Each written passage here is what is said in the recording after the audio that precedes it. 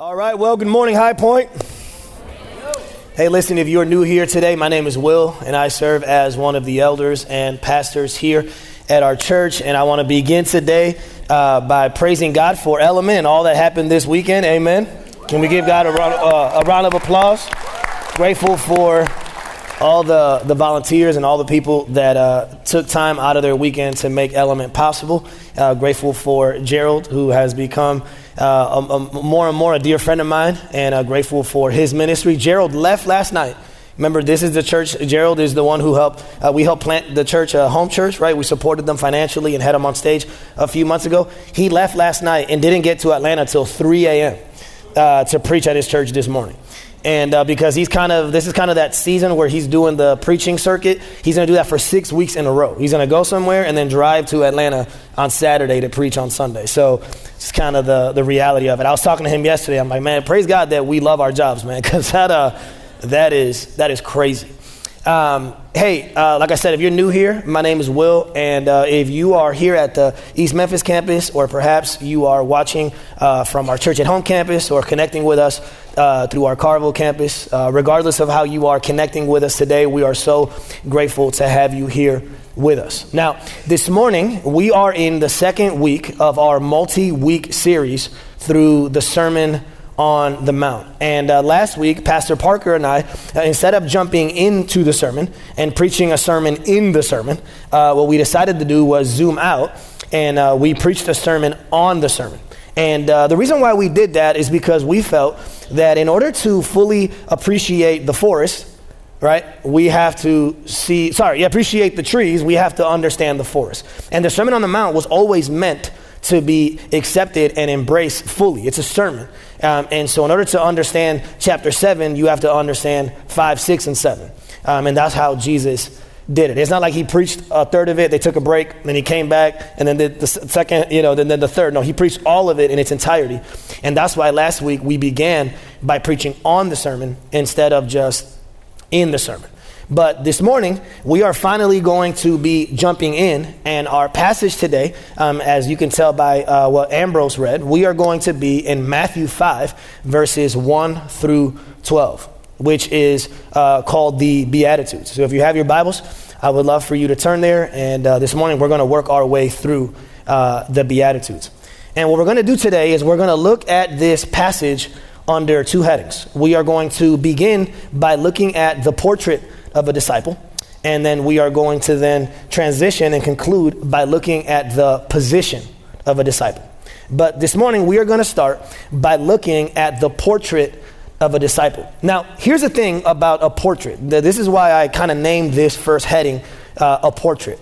Because what we're going to see as we work through the Beatitudes is essentially the Beatitudes are a portrait. They are a picture of what a disciple of Jesus should look like.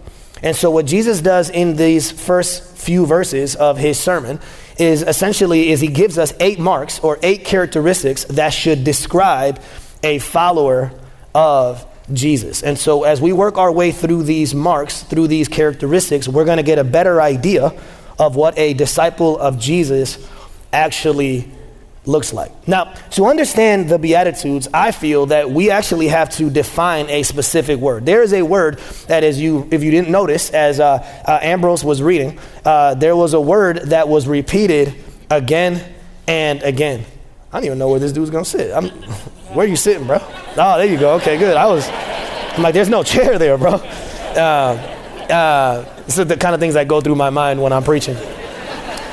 I was fascinated by that. But in order for us to understand the Beatitudes, we have to define the word blessed. And the reason why we have to define the word blessed is because if we don't understand that word, we're not going to understand the rest of the passage. That word blessed is repeated again and again by Jesus. Now, the word there, blessed, in Greek, it literally means to be declared favored by God. It means to be declared happy by God, to be declared blessed by God, to be, one commentator says, to be declared congratulated by God. But what I want you to see, though, about that word is that it's a declaration and not a demand. I don't miss that. It is a vertical declaration over us, not a demand expected from us. That's a very important thing. It's not just knowing the definition, but knowing that it comes vertically from God and not horizontally from us. If you miss that part, you won't understand the rest of the Beatitudes, and you definitely won't understand the rest of the sermon. And this is why I mentioned last week that ultimately the Sermon on the Mount is to people who are already following Jesus. It's to a disciple. It's to someone who already has a relationship with Jesus, someone who has moved from being in Adam to being in Christ. These aren't demands. These are declarations. These are things that are true of us if we are in Christ. And they are things that are not true of us if we are not in Christ. It doesn't matter how hard we try. It doesn't matter how much we strive. It doesn't matter if we try to be peacemakers or pure in heart. If we are not in Christ, these things are not true of us. They are declarations from God, not demands from God. Does that make sense? I'm not sure everyone, does that make sense? Okay, cool.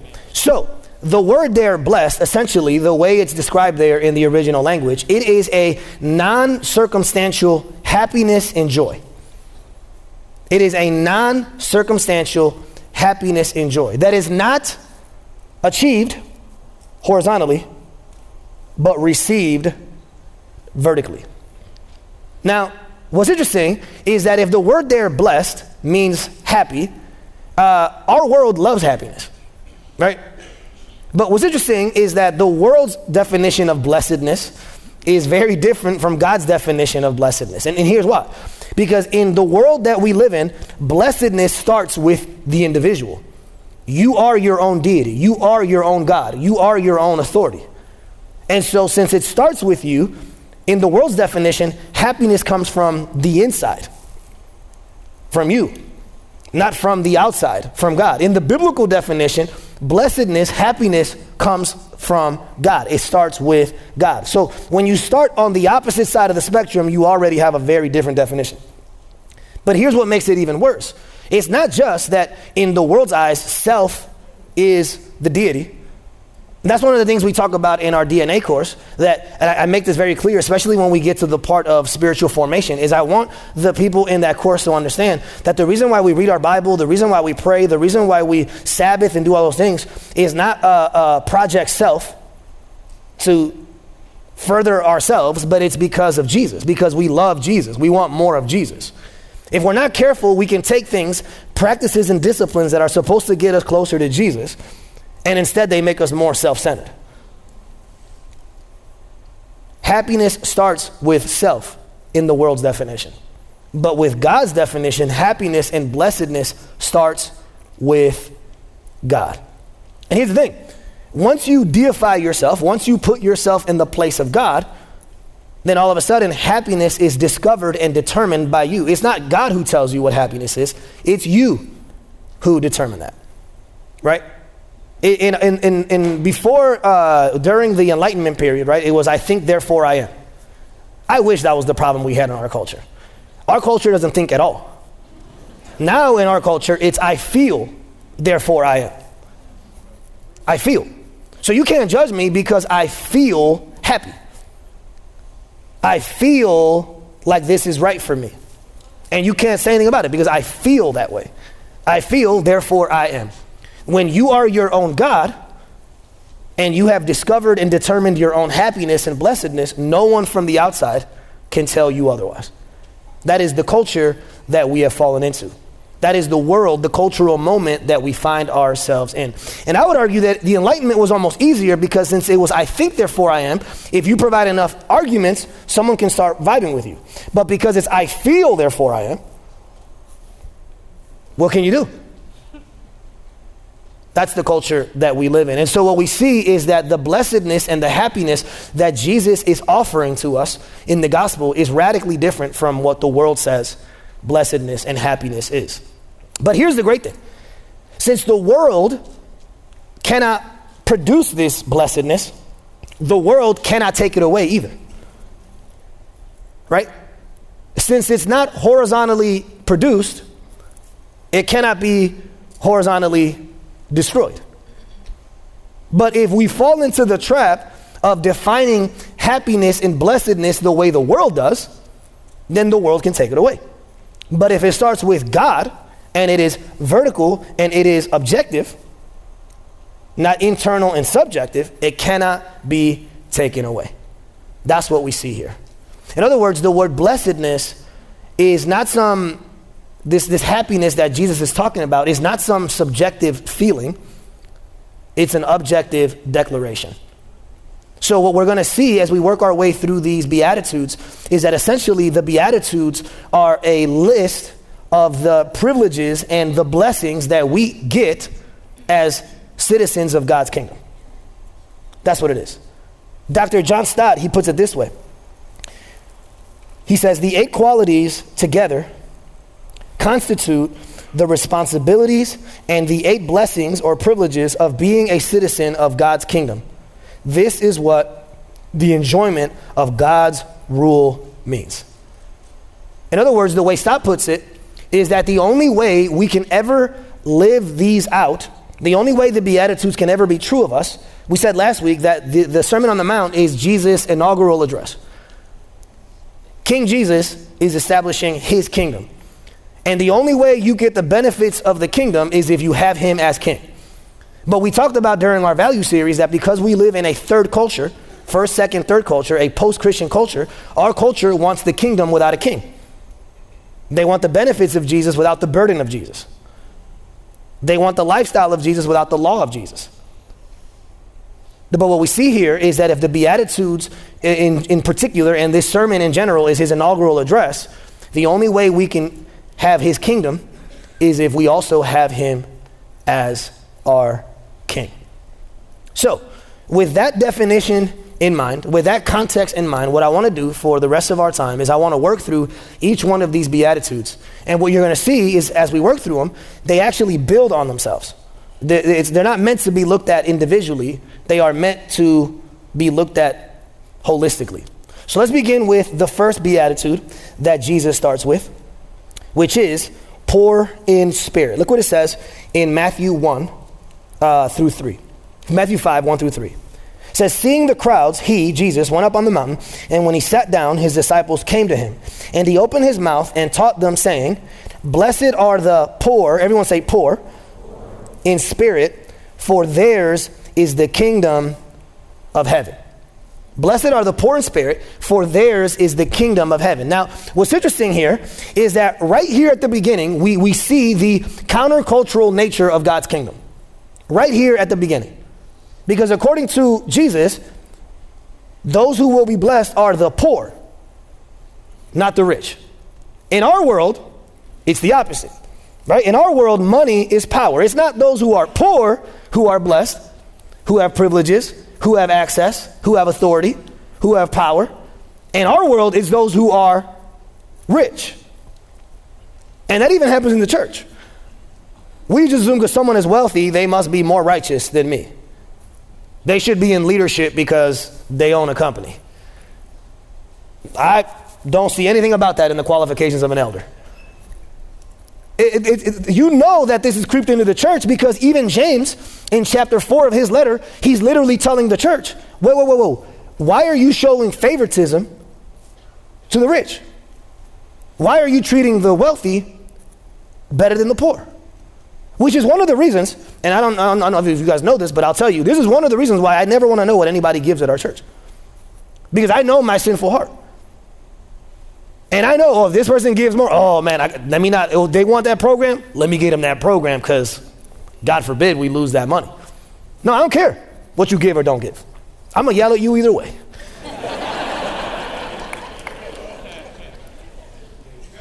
You see the countercultural nature of Jesus. Jesus says that it is those who are poor in spirit, which is funny because the people who most struggled with the ministry of Jesus were the religious leaders who were not poor in spirit, they were proud in spirit. They could not bring themselves to a place to accept Jesus as Lord. Because in order for him to be Lord, they would have to confess that they were not. It's not the proud in spirit who shall be blessed. It's the poor in spirit. Now, what's interesting though, is that the word there, poor, in Greek, there are 2 different words for the word poor. One word describes the working poor, And then the other word described the desolate poor. So the working poor in those days was someone who was struggling but was making it, right? They were making ends meet. They were getting by. They weren't wealthy, but they were making ends meet. That's the one Greek word that's used in the New Testament. But what's interesting is that the Greek word that Jesus uses here is not that one, the working poor.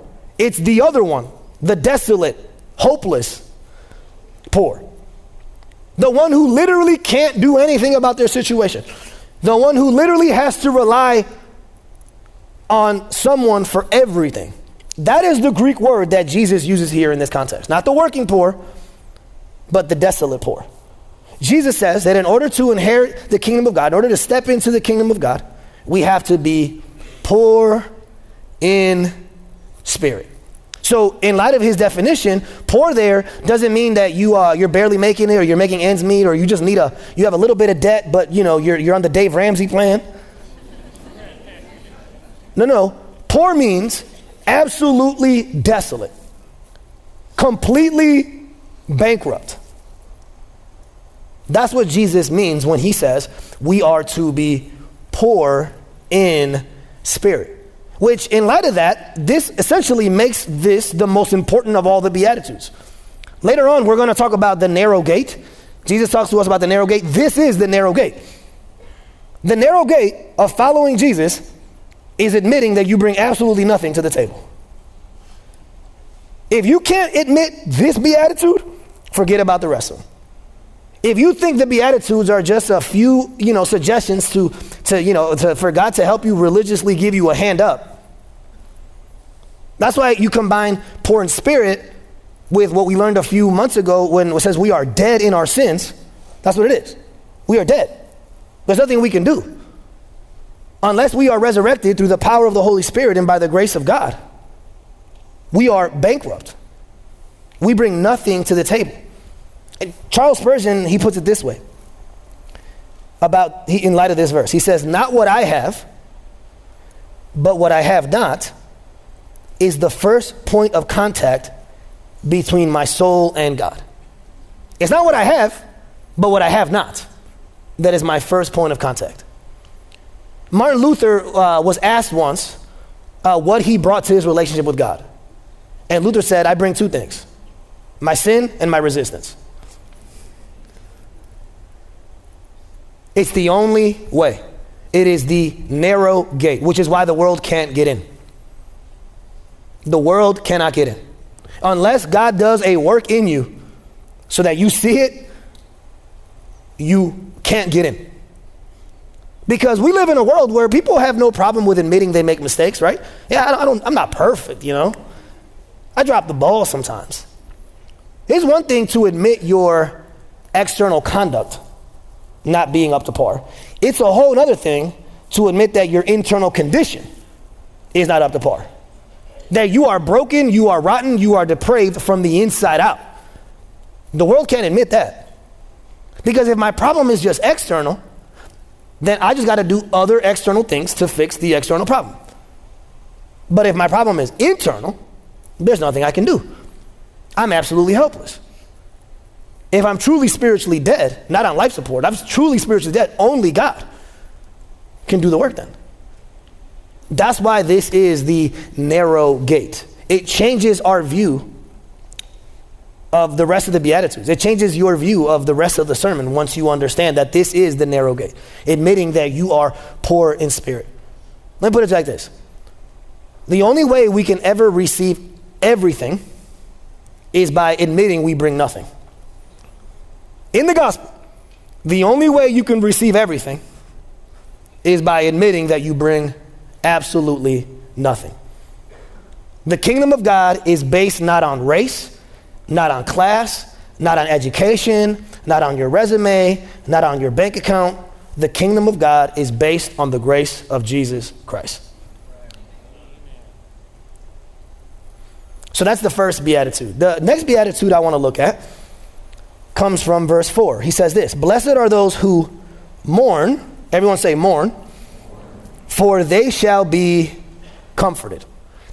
Blessed are those who mourn, for they shall be comforted. Well, I would argue that this beatitude flows directly from the first beatitude. You see, because one of the mistakes I made for the longest time with this beatitude is I thought Jesus was talking about people who mourn in general. Hey, if you're mourning, if you're grieving, if you're sad, you're blessed. Because you shall be comforted. I was like, that's weird, right? But here's what I discovered. Because the Beatitudes build on them, each other, they're not meant to be read in isolation. The type of mourning, grieving, sorrow that he's talking about here is not mourning in general. It's someone who is mourning for their sins in particular. Someone who is sad and saddened and sorrowful and grieving over their sin, over their sins and the sins of the world. Someone who is grieving because of the effects of the fall. That's a very specific type of mourning that we're talking about here. Jesus says that if you are someone who mourns over the brokenness of sin, salvation will be a comfort to you. Right? But if you're mourning because your political party lost, salvation will not be a comfort for you. If you're mourning because of the Church of Jesus Christ continues to get pushed further and further out to the periphery of culture, that's what you're mourning about, salvation is not a comfort to you. Salvation is only a comfort if what you are mourning over and grieved over is your sin. It's a very specific type of mourning. A very specific type of grieving. Here's the thing. If the first beatitude is about acknowledging your sin, right? Poor in spirit, you're acknowledging. The second beatitude is about being broken over it, right? There's a difference between confession and contrition. Confession is, hey, I did something wrong. Contrition is, I feel bad about it, right? Like my kids confess their stuff to me all the time. Most of the time is because the other one is telling on them, right? It's like, hey, she hit me. All right, I guess you hit her. Yeah, I hit her, Dad. Say sorry. Sorry. Why'd you hit her? I don't like her face.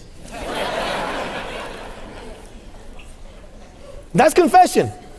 That's not contrition.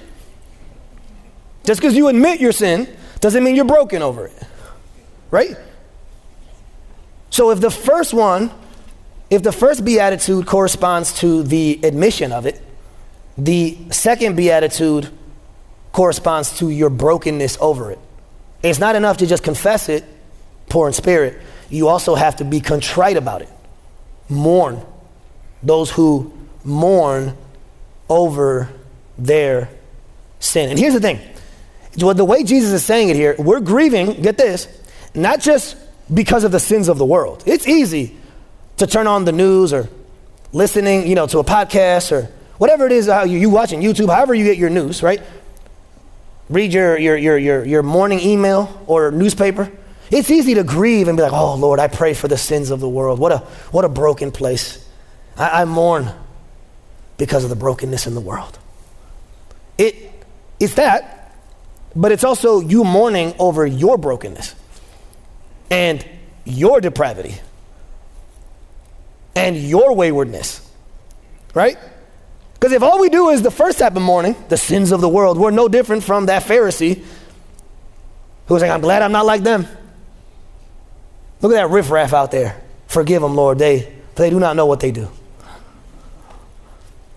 This is a public, corporate mourning for what's happening out there, but it's also a very personal, individual mourning and grieving of what's going on in here. David Brainerd, who was a missionary in the 18th century to Native Americans, he died way too young, but God used him very powerfully during his ministry. Here's what he said in one of his devotionals, in one of his journals. He said, in my morning devotions, my soul was exceedingly melted and bitterly mourned over my exceeding sinfulness and vileness. I've never written that in my journal. He was bitterly mourning over his sinfulness and his vileness. If we don't get to that place, we don't understand what Jesus is saying here with mourning. As a matter of fact, I would argue that part of the reason why Christians are so judgmental of others and their sin, right? And the little speck in their eye is because we don't spend any time looking at the 2x4 in ours.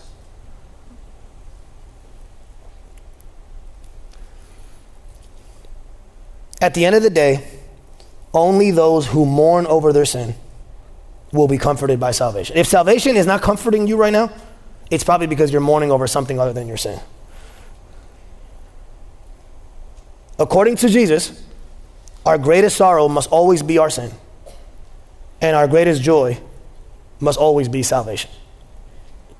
If something other than sin is your greatest sorrow, and something other than salvation is your greatest joy, you probably have an idol in your life. Let's look at the next beatitude, verse 5. It says, "Blessed are the meek, for they shall inherit the earth." Blessed are the meek, for they shall inherit the earth. Now, I don't know about you, but I don't normally use the word meek in my normal everyday life, right? I don't know the last time I used the word meek. Like, hey, that's a really meek person right there, right? Many of us don't even really know what the definition is of what meek is. And if we took a stab at it, many of us would probably assume that meekness is some sort of weakness. Meekness is weakness, right? But meekness can't mean weakness because both Moses and Jesus were described as meek. So it can't be weakness. It's got to be more than that because Jesus was not. Maybe Moses was, but Jesus definitely was not, right? So if it's not weakness, what is meekness? Well, according to word studies, essentially, a meek person is someone who has power under control.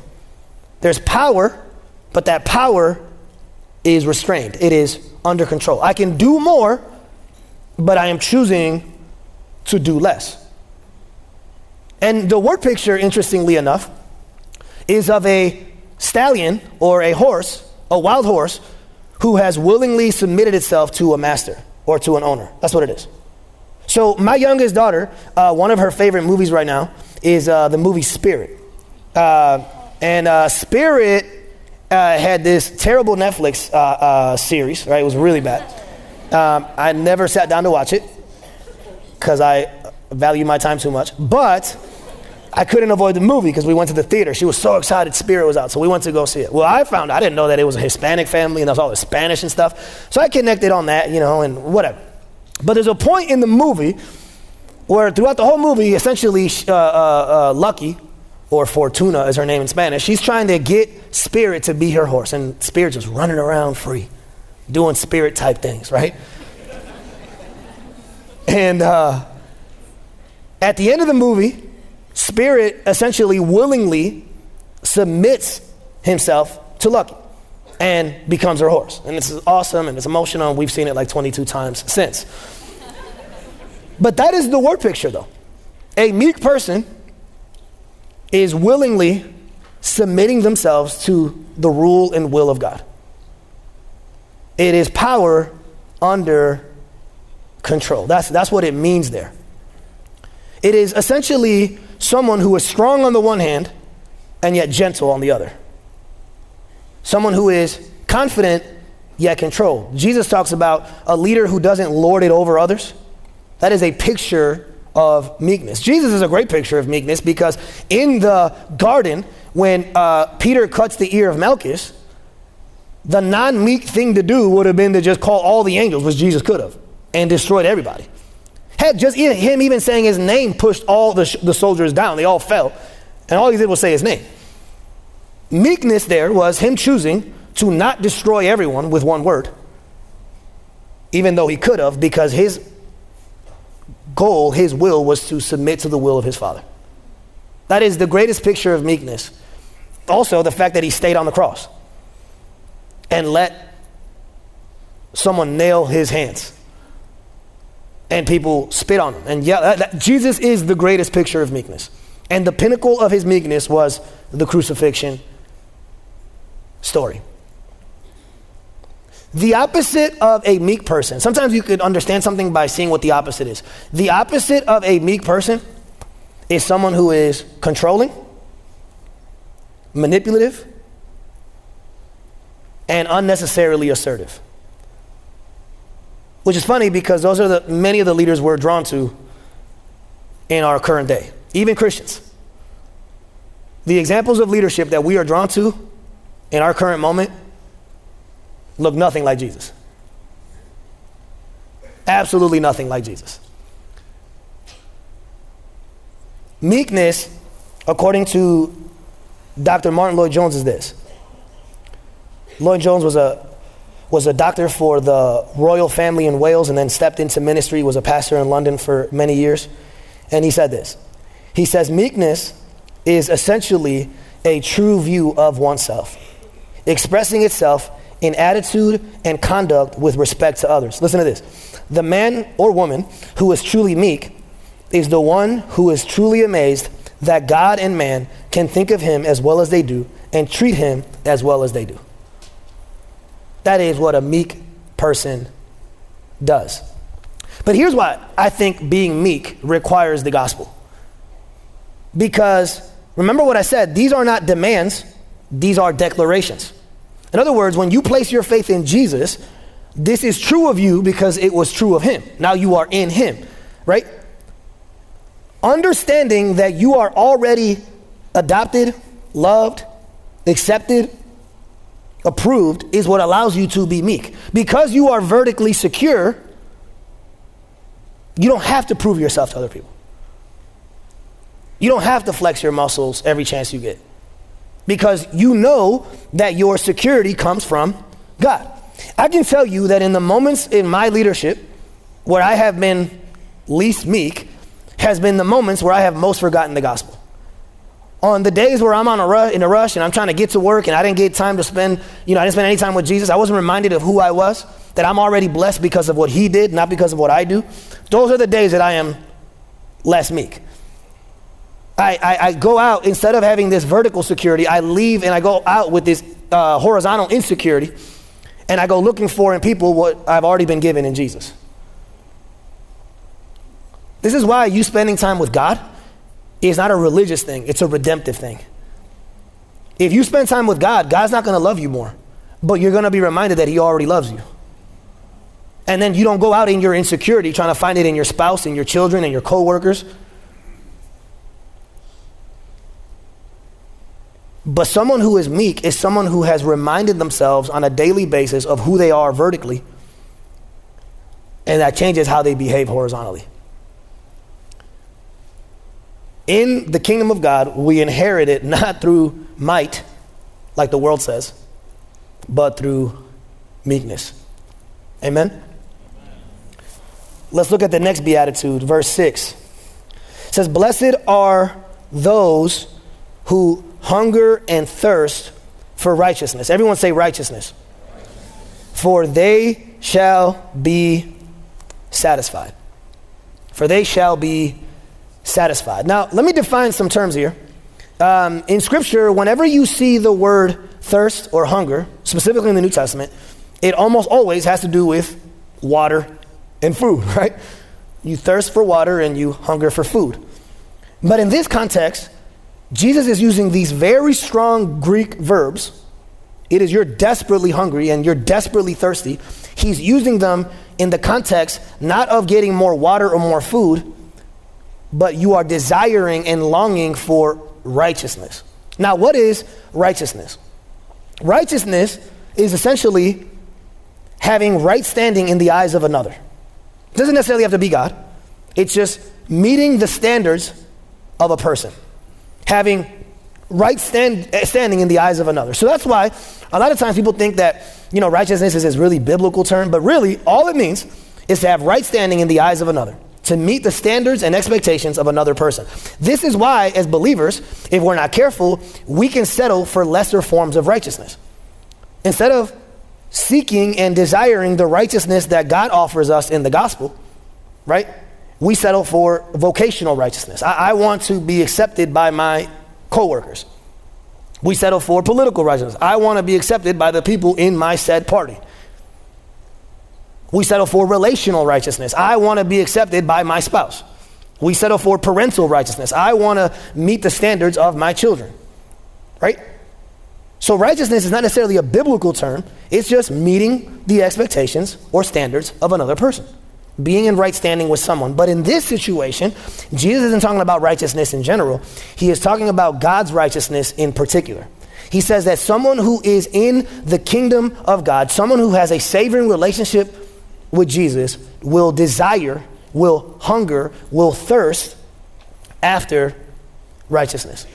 And the beautiful thing is, according to Jesus, if that's you, you will be satisfied. If that's the righteousness you want, Jesus is like, good news, that's the righteousness I'm bringing. But it's only if that's the righteousness you're looking for. But if I'm being honest, I find myself oftentimes hungering and thirsting for things that are not the righteousness that God requires. It's not. I'd rather many times be accepted by you guys, or by my elders, or by my staff, or by my spouse, than to be acceptable in the eyes of God. Really, at the end of the day, biblically speaking, the only eyes that matter are God's. Like, you can be accepted by everyone else. And if God rejects you, you're in trouble. But the opposite is also true. You can be rejected by everybody else. But if God accepts you, you're good. But it all depends who you are seeking approval and acceptance from. Jesus says, if the righteousness you are looking for is the righteousness that comes from God, I can provide that when you place your faith in me. It's not a horizontal achieved righteousness.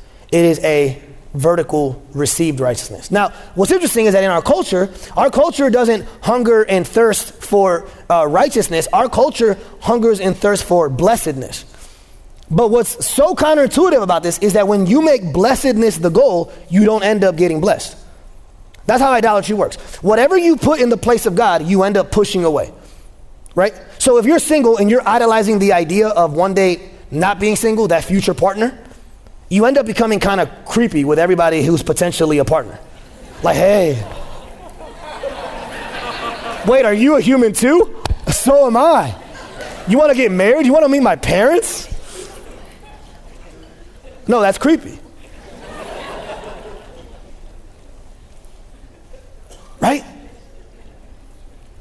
That's what happens when you idolize something. You put too much attention on it. So if you're a parent and you idolize your children and their approval of you is the most important thing, and you put them in the place of God, you don't end up bringing those kids closer. You end up pushing them away because you're putting the full weight of expectation that only God can carry on them. Same thing with a codependent spouse. When you try to look for in your spouse horizontally what you have in your heavenly spouse vertically, you will push that person away. You will try to control them. You will try to manipulate them. You'll get angry at them for things they were never able to do. That's the danger about idolatry. And in our world, because they make blessedness the goal, they end up missing out on the very thing they want. In the gospel, blessedness is a byproduct. It's not the end goal.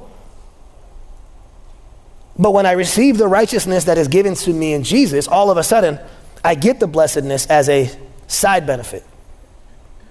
Because the goal is Jesus. Now, what I would argue is that in order for us to exhibit the horizontal righteousness that we want, right? Because really, this passage is also calling us to hunger and thirst for righteousness. But it's ironic. You would think that as long as I am, the more horizontally righteous I am, maybe one day I'll be good enough for God to declare me vertically righteous. But that's not what this passage says. The passage says you're already vertically righteous, not because of what you've done, but because of what Jesus done. Now go live in light of that. See the difference?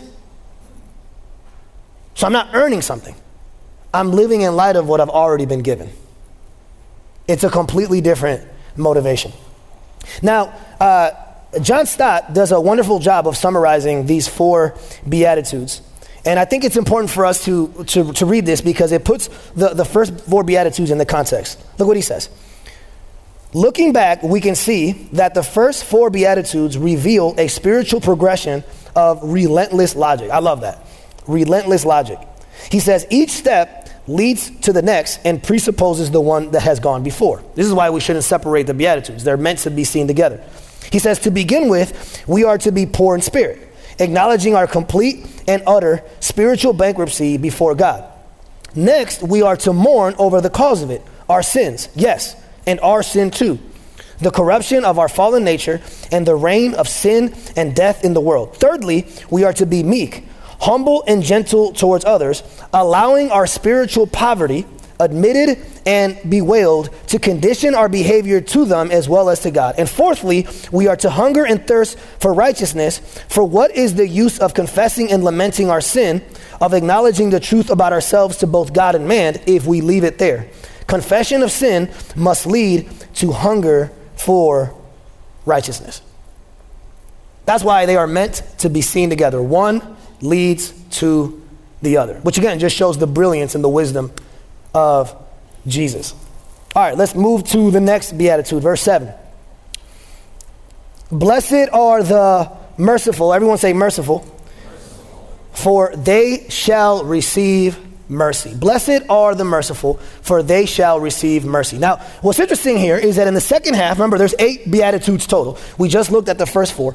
In the second half of the Beatitudes, now you see Jesus going from a vertical focus with the first 4 to a horizontal focus.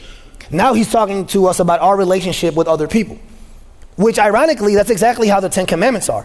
In the 10 Commandments, you see the same thing. The first half of the 10 Commandments are vertical, your relationship with God. And then the second half are horizontal, your relationship with others. He does the same thing here in the Beatitudes. So you see Jesus going from the vertical to the horizontal, and he starts talking to us about the importance of mercy.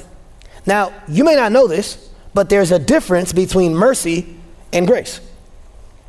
Very different.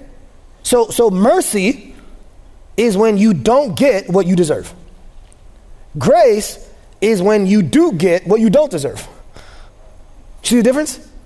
So let me give you a very practical example. Let's say that after this service, I'm in the lobby hanging out with people, and I get back into my office. And when I get into my office, I catch you red-handed trying to take money out of my wallet. Right? That's real awkward for both of us. I'm sitting there, you're looking at me, I'm looking at you. I'm like, what are we going to do about this, right? Mercy would be me saying, hey man, just put the money back and forget about it. We don't have to worry about it. Mercy would be me not pressing charges, me not doing anything to you. That's mercy, right? Put the money back and we'll move on. Grace would be, hey, take the whole wallet. It's yours. See the difference? In one situation, you're not getting what you deserve, mercy. In the other, you're getting what you don't deserve. In the gospel, we get both. We get mercy, but we also get grace. That's the beautiful thing about the gospel. That Jesus didn't just come to pay our debt, right? He doesn't just bring us back to zero, but then he then imputes to us his righteousness and makes us spiritual millionaires. And that's why I've said this in the past, but it isn't just it's like we were on death row. A lot of people tell this part of the gospel, hey, you were on death row and God got you out of death row. But it's not just that. That's just the mercy part. He then takes you to the Oval Office and gives you a Purple Heart. That's grace. That's the difference. That's the difference. So if that's the difference between mercy and grace, then essentially what mercy and compassion are the biblical response that a Christian has to people in need. It is the filter that we use to view other people. It is mercy and compassion are the only biblical response. That's why Jesus uses the Samaritan as the example. It's the only biblical response for people who are in need is mercy. Not annoyance, not impatience, not judgment, mercy.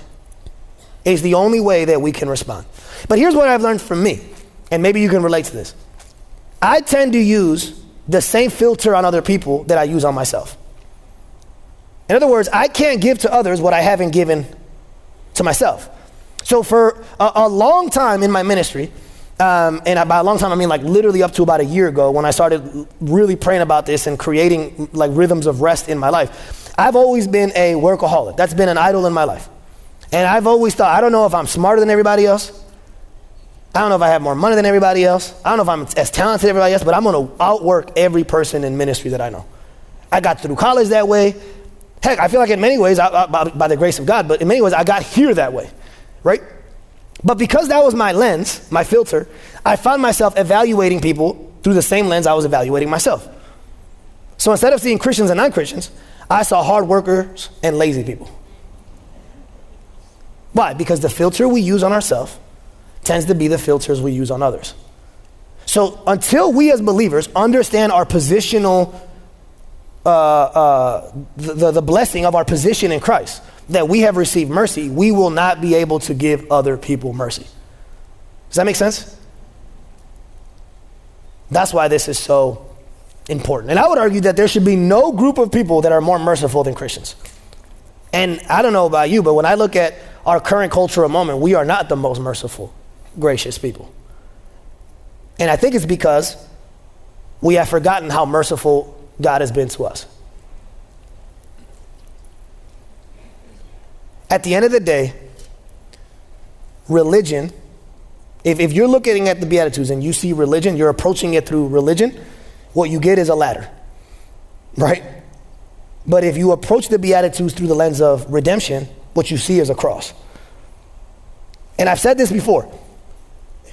The people who are going to least have mercy for those underneath them in the ladder are the people who are furthest up on the ladder, right? That's why the elder son, brother, couldn't have grace for the younger brother. Because his whole life he had been playing this game, and all of a sudden the father took the game off. We're not playing Monopoly anymore, son. We're playing Scrabble. And he's like, what? I'm winning. I'm dominating. I'm all the way up on this ladder, and now you're telling me that there is no ladder? That's what the gospel does. Mercy is what we've received, and so mercy should be what we display. Let's look at the next beatitude, verse 8. It says, "Blessed are the pure in heart, for they shall see God." Blessed are the pure in heart, for they shall see God. The phrase there, pure in heart, it literally means an internal purity. It means an undivided heart, a clean, undefiled heart. Now, I don't know about you, but that's a problem, right?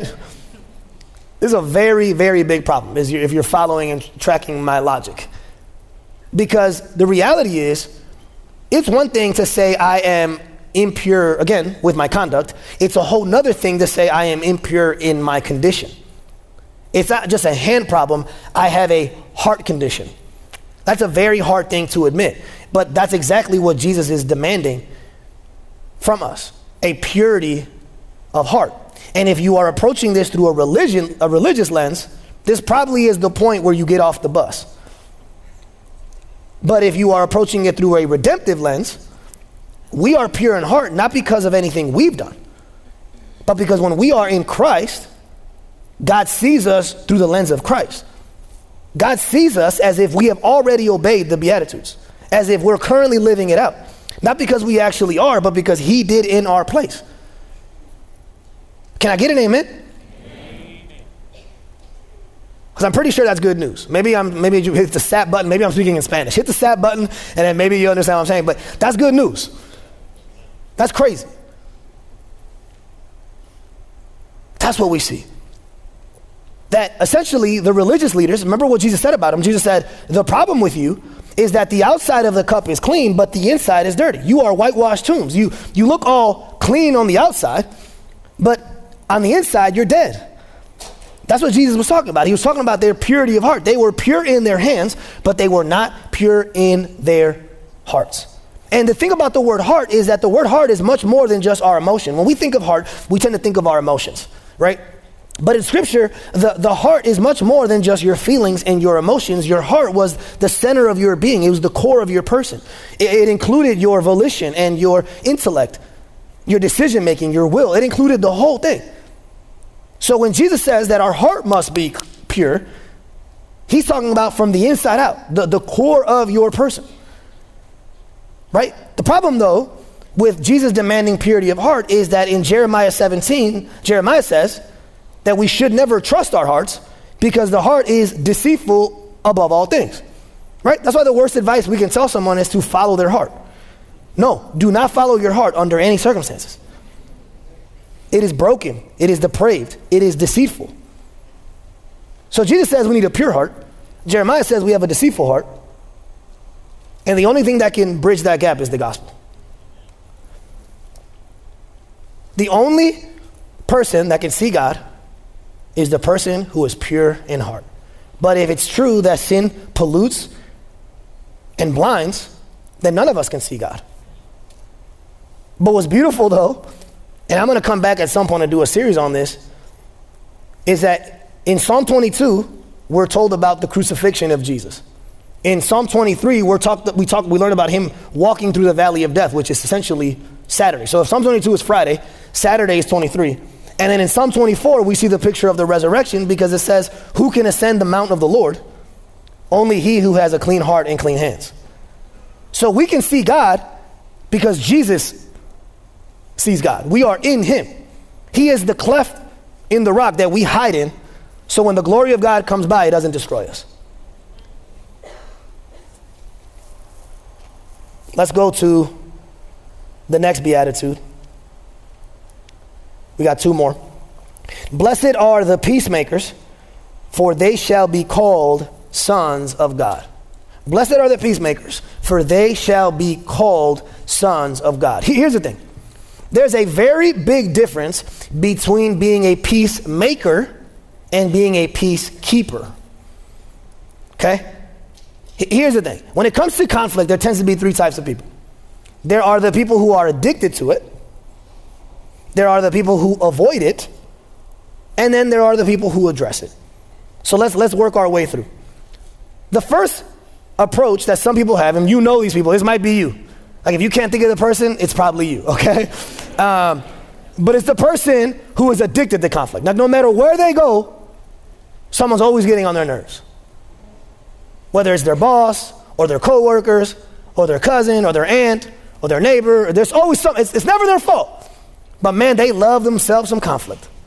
You know that it's only a matter of time before they get in a fight with somebody else. Because they are addicted to conflict. Now that might be some father wounds, some mother wounds, who knows? Maybe they had to rely on themselves early on in life. Well, who knows? But they're the people who are addicted to conflict, who will find conflict under every rock. Right? Then there are the avoiders of conflict, who avoid conflict at all costs. Hey, no, you're good. I'm fine. What? No. I'm great. And then you get home and cry at night. Right? Those are the avoiders. But the Bible doesn't call us to be addicted to it or to avoid it. The Bible calls us to address it, which is the balance between the two.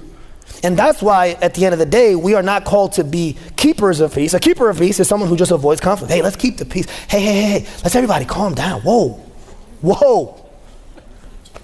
Right? That's what a keeper of peace does. They avoid it, put their head in the sand, and hope it blows away. But that's not what the Bible calls us to be. It's not keepers. It's makers. We are to make peace. But the problem with a keeper is that a keeper is settled. They settle for the absence of conflict. As long as there's no conflict, there must be peace. But it's not what the Bible says. The Bible says that peace is shalom. And shalom is not the absence of conflict. Shalom is the presence of prosperity. It's the presence of harmony. It's the presence of unity. That's why you have marriages who are together for decades and they're just keeping the peace. There is no unity. There is no harmony. There is no intimacy. There's no fighting. But there is no loving either. That's the thing. I think every single one of us needs to evaluate our relationships right now and ask ourselves, in which relationships am I keeping the peace? And in which relationships am I making peace? Because to make peace, you can't go around conflict. You can't run away from it. You got to go through it. Just like Jesus did. He said, for the joy set before him, he endured the cross. He went through the conflict with Satan, with death, with the flesh, in order to deliver us. That's what we are called to do. And when we do it, we act like sons and daughters of God. Peacemakers act like sons and daughters of God. Why? Because Satan is a troublemaker and Jesus is a peacemaker. Jesus came to restore and bring peace where Satan had brought division. We are told in Ephesians 2 that he tore down the wall of hostility between Jews and Gentiles. Jesus didn't walk away from it. He stepped into it. And that is what we are called to do as followers of him. We are now given the ministry of reconciliation, 2 Corinthians 5 says, to go out and horizontally reconcile people because God has vertically reconciled us. And the last one is this. Blessed are those who are persecuted for righteousness' sake, for theirs is the kingdom of heaven. Blessed are you when others revile you and persecute you and utter all kinds of evil against you falsely on my account. Rejoice and be glad, for your reward is great in heaven. For so they persecuted the prophets who were before you.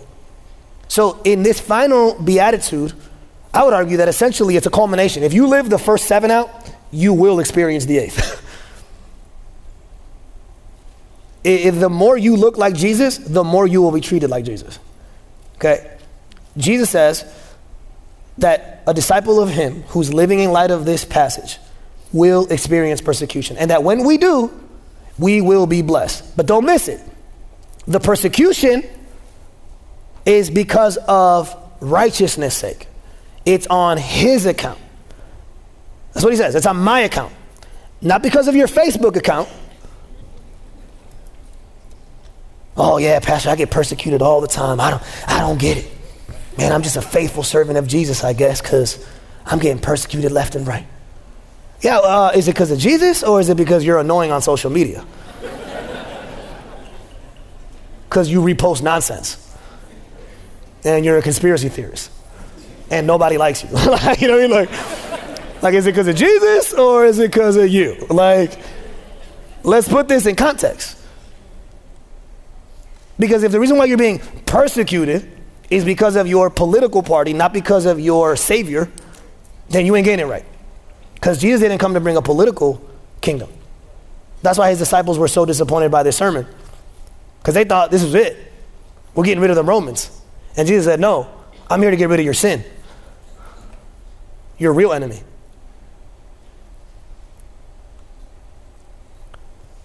Jesus says that a disciple will be like their teacher.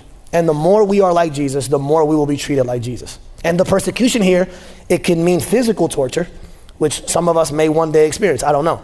But it definitely means verbal insults and persecution.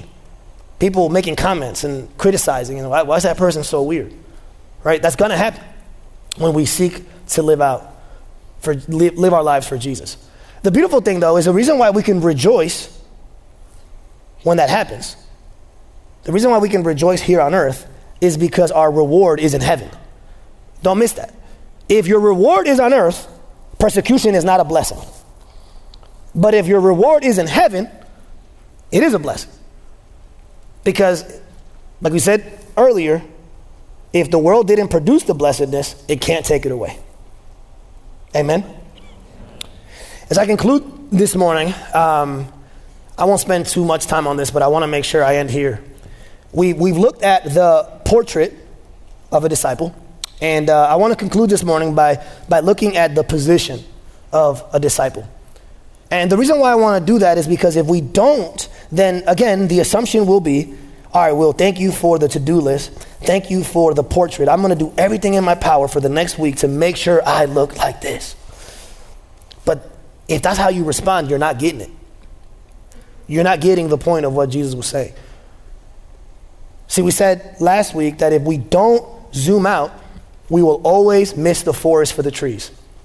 And ultimately, what we see is that these Beatitudes are not about us. They are about someone else. And it's like when you first look at it, you can't see it. The temptation, because Martin Luther says our religious default setting is to see ourselves in everything, right? And what do I got to do? But once you turn the corner and hit that switch, you can't unsee it, right? One of my elders the other day sent me this picture, and it was a nativity scene made of wood, and it was like, is this a nativity scene, or are these two T-Rexes working in the shop or something? And I'm like, what? So I'm looking at it, and all I see is Jesus, Mary, and Joseph, right? And then all of a sudden, I see the two T-Rexes. And once I saw the two T-Rexes, I couldn't see the other thing anymore. Now all I see every time I look at that picture are two T-Rexes working a saw.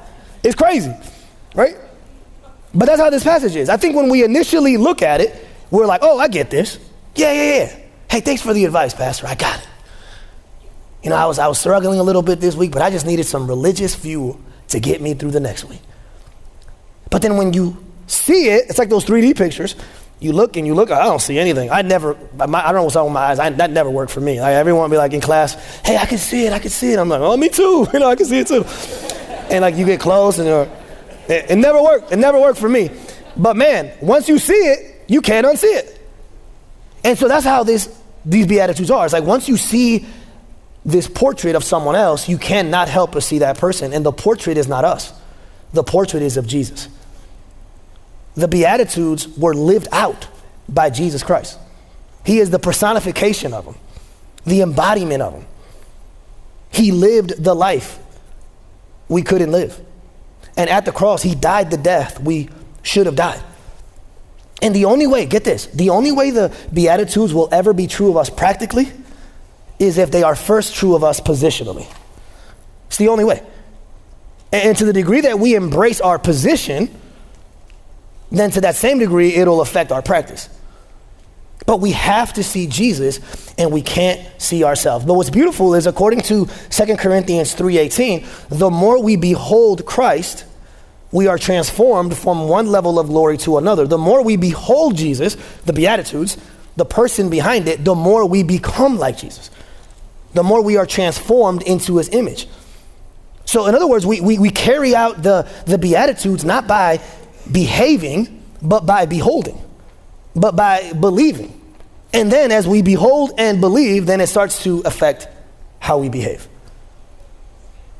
Did you know that the Old Testament ends with a curse? In Malachi, right at the end of the last verse of the Old Testament, essentially what he tells the Israelites, if you don't obey, you will be cursed. That is the last sermon ever preached in the Old Testament. Jesus shows up in the New Testament, and instead of ending with a curse, he begins with a blessing. But here's why. The reason why we get a blessing and not a curse is because Jesus took the curse in our place. And what we see is that at the cross, the most favored one was rejected. At the cross, the blessed one was cursed. At the cross, the beloved son became an orphan. At the cross, the inheritor of all things became poor.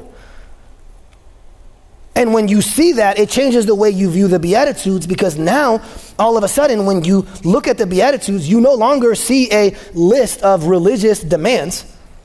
You see a list of redemptive declarations. You no longer see imperatives, you see indicatives.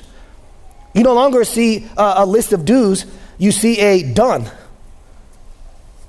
You no longer see a plan of action, you see a plan of atonement. The only reason, church, why we are blessed is because Jesus was cursed. And the only reason why we are accepted is because he was rejected. The only reason why we are brought in is because he was pushed out. And the only reason why we can have his position is because he took our position. And as I conclude, I want to read this to you because I feel like it summarizes this whole message. As I read through the Beatitudes, I can't help but think of Jesus. Blessed are the poor in spirit. The only reason why you and I can ever be rich is because, according to 2 Corinthians 8:9, Jesus became poor so that we might become rich.